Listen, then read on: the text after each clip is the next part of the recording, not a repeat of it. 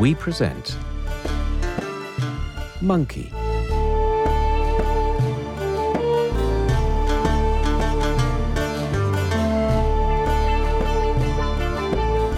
An abridged translation of the great Chinese classic Journey to the West, written by Wu Cheng-un, translated by Arthur Whaley, and narrated by Bob Jones.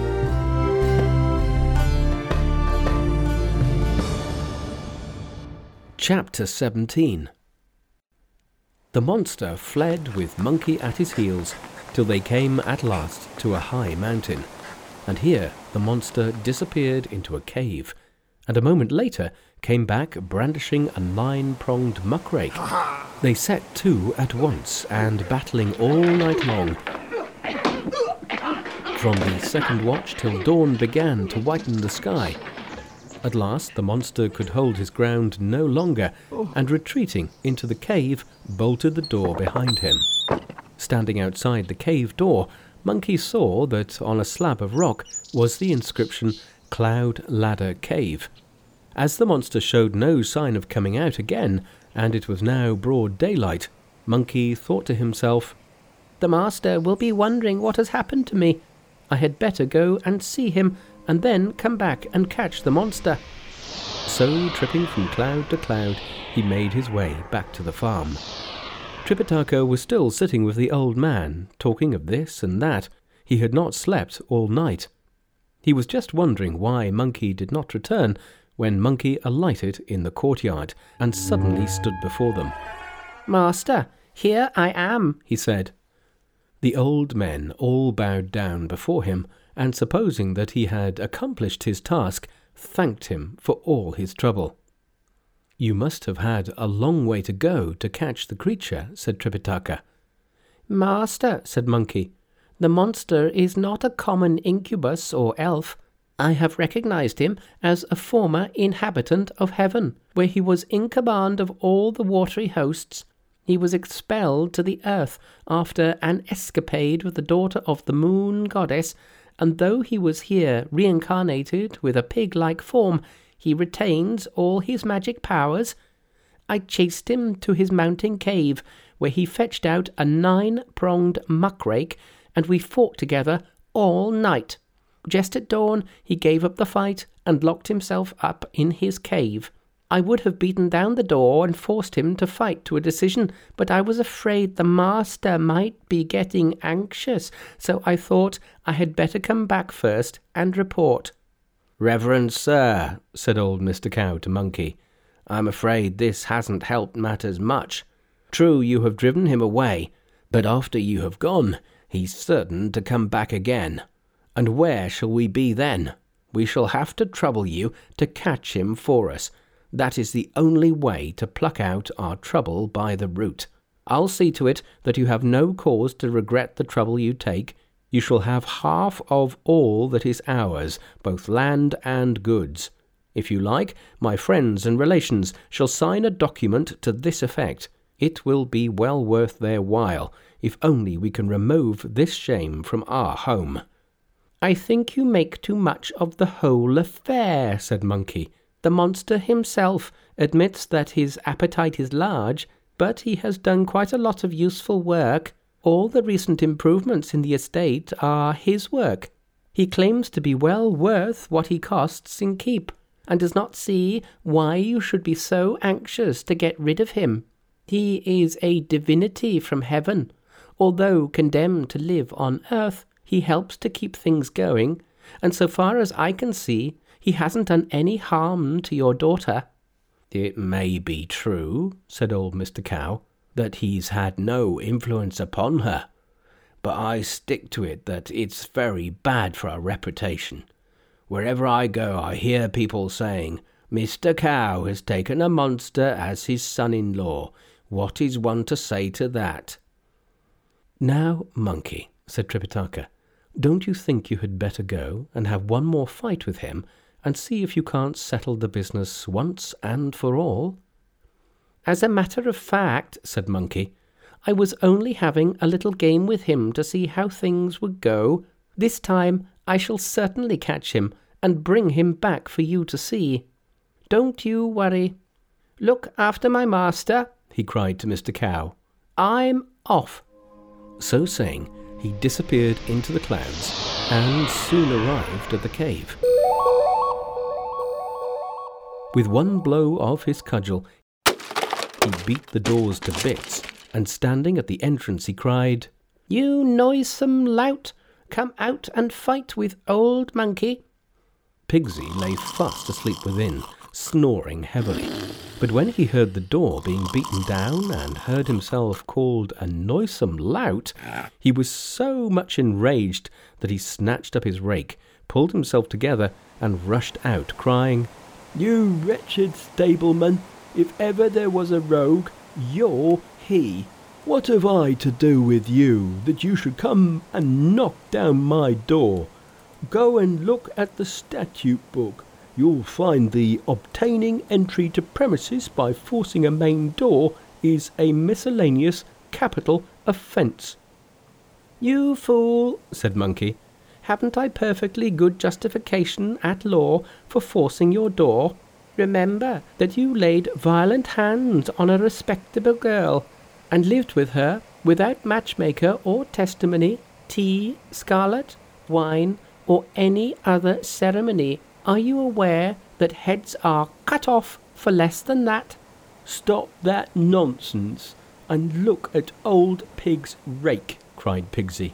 He struck out, but Monkey warded off the blow, crying, "I suppose that's the rake you used when you worked on the farm. Why should you expect me to be frightened of it?" "You are very much mistaken," said Pigsy. "This rake was given to me by the Jade Emperor himself." "A lie," cried Monkey. "Here's my head. Hit as hard as you please, and we'll see." Pigsy raised the rake and brought it down with such force on Monkey's head that the sparks flew. But there was not a bruise or scratch. Pigsy was so much taken aback that his hands fell limp at his side. "What a head!" he exclaimed. "You've still something to learn about me," said Monkey. "After I made havoc in heaven and was caught by Lang, all the deities of heaven hacked me with their axes, hammered me with their mallets, slashed me with their swords, set fire to me, hurled thunderbolts at me, but not a hair of my body was hurt. Lao Tzu put me in his alchemic stove and cooked me with holy fire. But all that happened was that my eyes became fiery, my head and shoulders hard as steel. If you don't believe it, try again and see whether you can hurt me or not." "I remember," said Pigsy, "that before you made havoc in heaven, you lived in the cave of the water curtain. Lately, nothing has been heard of you. How did you get here? Perhaps my father-in-law asked you to come and deal with me." "Not at all," said Monkey. "I have been converted, and I am now a priest, and am going with a Chinese pilgrim called Tripitaka, who has been sent by the Emperor to fetch scriptures from India. On our way, we happened to come past Mr. Cow's farm, and we asked for a night's lodging. In the course of conversation, Mr. Cow asked for help about his daughter. That's why I'm after you, you noisome lout." No sooner did Pigsy hear these words than the rake fell from his hand. "Where is that pilgrim?" he gasped. "Take me to him." "What do you want to see him for?" asked Monkey. "I've been converted," said Pigsy. "Didn't you know? The Bodhisattva Kuan Yin converted me and put me here to prepare myself by fasting and abstention for going to India with a pilgrim to fetch scriptures, after which I am to receive illumination. That all happened some years ago, and since then I have had no news of this pilgrim. If you are his disciple, what on earth possessed you not to mention this scripture-seeking business? Why did you prefer to pick a quarrel and knock me about in front of my own door?"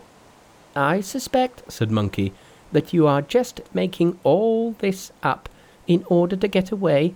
If it's really true that you want to escort my master to India, you must make a solemn vow to heaven that you're telling the truth. Then I'll take you to him."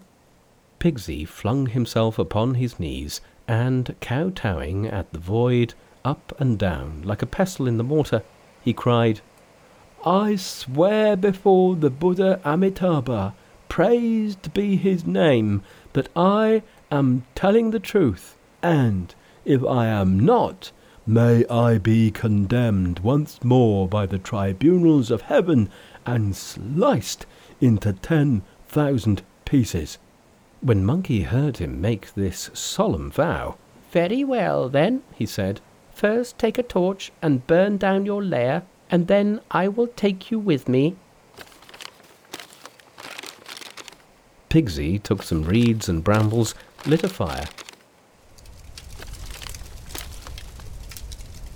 and soon reduced the cave to the state of a burnt-out kiln. "You've nothing against me now," he said. "Take me along with you." "You'd better give your rake to me," said Monkey. When Pigsy had handed over the rake, Monkey took a hair, blew on it with magic breath, and changed it into a 3-ply hemp cord. Pigsy put his hands behind his back and let himself be bound. Then Monkey caught hold of his ear and dragged him along, crying, "Hurry up! Hurry up!" "Don't be so rough," begged Pigsy. "You're hurting my ear." "Rough indeed," said Monkey. "I shouldn't get far by being gentle with you. The proverb says, 'The better the pig, the harder to hold.' Wait till you have seen the master and shown that you are in earnest. Then we'll let you go."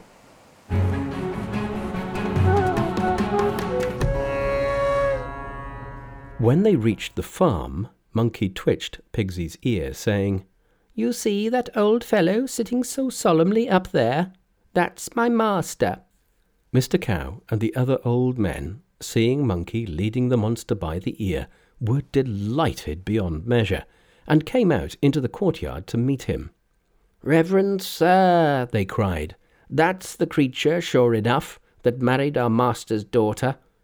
Pigsy fell upon his knees, and with his hands still tied behind his back, kowtowed to Tripitaka, crying, "Master, forgive me for failing to give you a proper reception. If I had known that it was you who were staying with my father-in-law, I would have come to pay my respects, and all these unpleasantnesses would never have happened."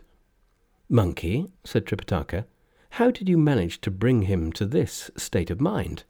Monkey let go of his ear, and giving him a knock with the handle of the rake, shouted, "Speak, fool!" Pigsy then told how he had been commissioned by Kuen Yin. "Mr. Cow," said Tripitaka, when he heard the story, "this is the occasion for a little incense." Mr. Cow then brought out the incense tray, and Tripitaka washed his hands, and, burning incense, he turned towards the south and said, "I am much beholden, Bodhisattva." Then he went up into the hall and resumed his seat, bidding Monkey release Pigsy from his bonds. Monkey shook himself. The rope became a hair again and returned to his body. Pigsy was free.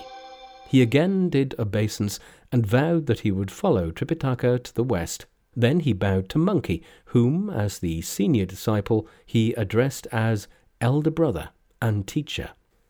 "Where's my wife?" said Pigsy to Mr. Cow. "I should like her to pay her respects to my father and brother-in-law."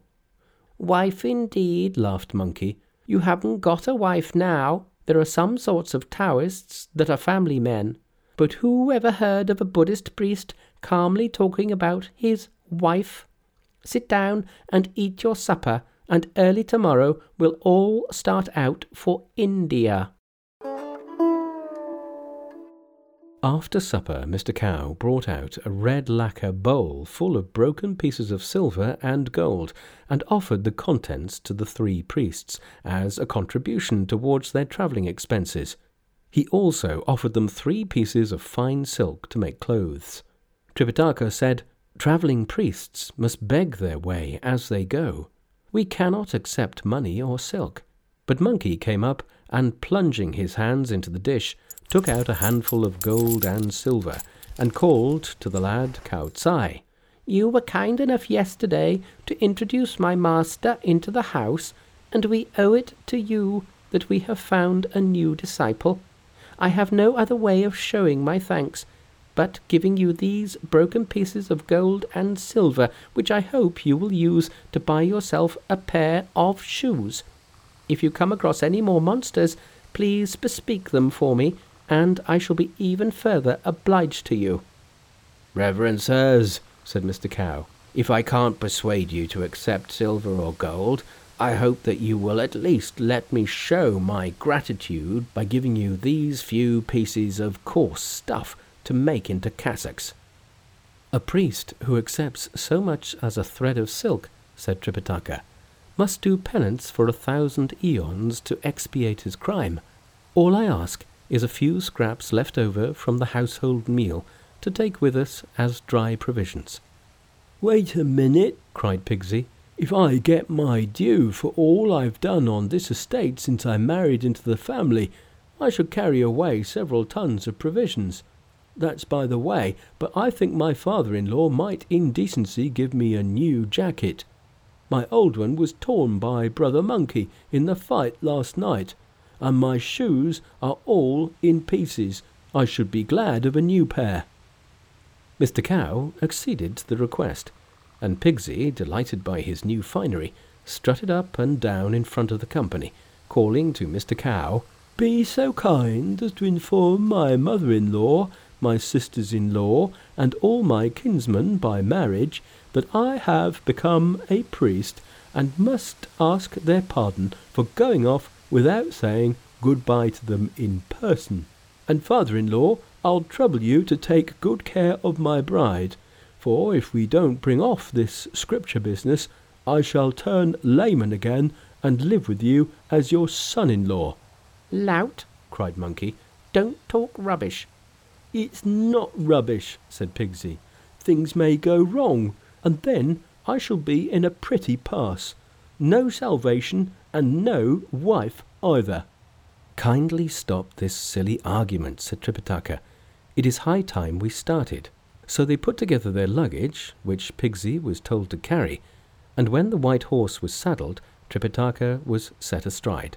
Monkey, with his cudgel over his shoulder, led the way, and so, parting from Mr. Cow and all his relations, the 3 of them set out for the west. And if you do not know what befell them, you must listen to what is told in the next chapter.